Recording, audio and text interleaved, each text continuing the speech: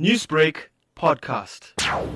Three uniquely different authors, united in a book launch sharing in the ethos of the International Year of Indigenous Language as observed by the United Nations. Zakhele Mazibuko, Mala Lachmanan, and Kiru Naidu spoke about their hopes and aims to build social cohesion in South Africa by promoting a culture of reading and writing of indigenous languages. In 2016, cultural linguist Lachmanan translated 67 of Nelson Mandela's most famous quotes into Tamil, a task she says is just one way of preserving mother tongue languages. This is one of the tools in which for us to share this oneness. And if we neglect this and become illiterate, then we are challenging ourselves, disadvantaging ourselves from achieving that goal.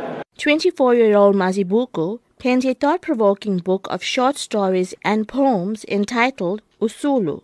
His message is that there is no life without obstacles. As a born free, he warns that young people don't value reading and writing. As a new generation, many youth don't want to go to study. They start doing drugs. They misuse their freedom. I'm trying to revive their hope within them. You can read something. It's either you are willing to change or you are not willing to change. Reflecting on growing up in Chatsworth, local historian Kiru Naidu says it's important to capture the stories and history of particular communities. Every one of us has a story inside of us, and wherever we come from in the country, it's an important voice. Today we were able to tell a small part of Chatsworth's story. What we want to do is encourage every community from Chesterville to the Cape Flats to Soweto to come out and bring those stories into print. Because unless we write it down, it will be forgotten as soon as living memory passes. Naidu also says that preserving indigenous languages and the ancient form of storytelling through writing and reading will help address the imbalances created by apartheid. When people speak in a language that's their own, it has a deep emotional chord in them.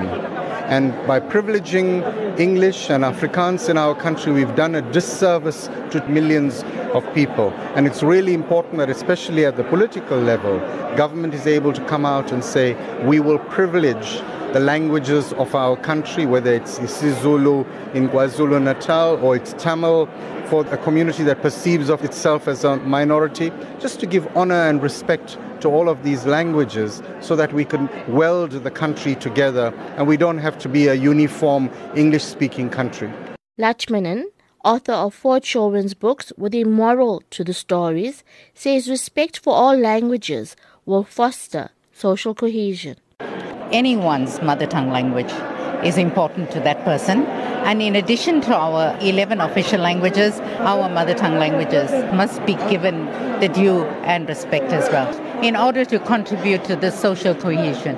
India's Consul General in Durban, Anish Ranjan, says the need to respect indigenous language is not limited to South Africa.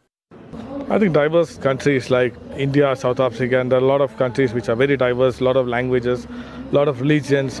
I think we need to start respecting and appreciating each other's cultures. That's the only way in which we can really build that kind of social cohesion.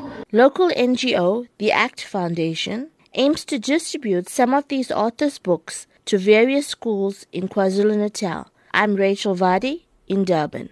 Newsbreak, Lotus FM, powered by SABC News.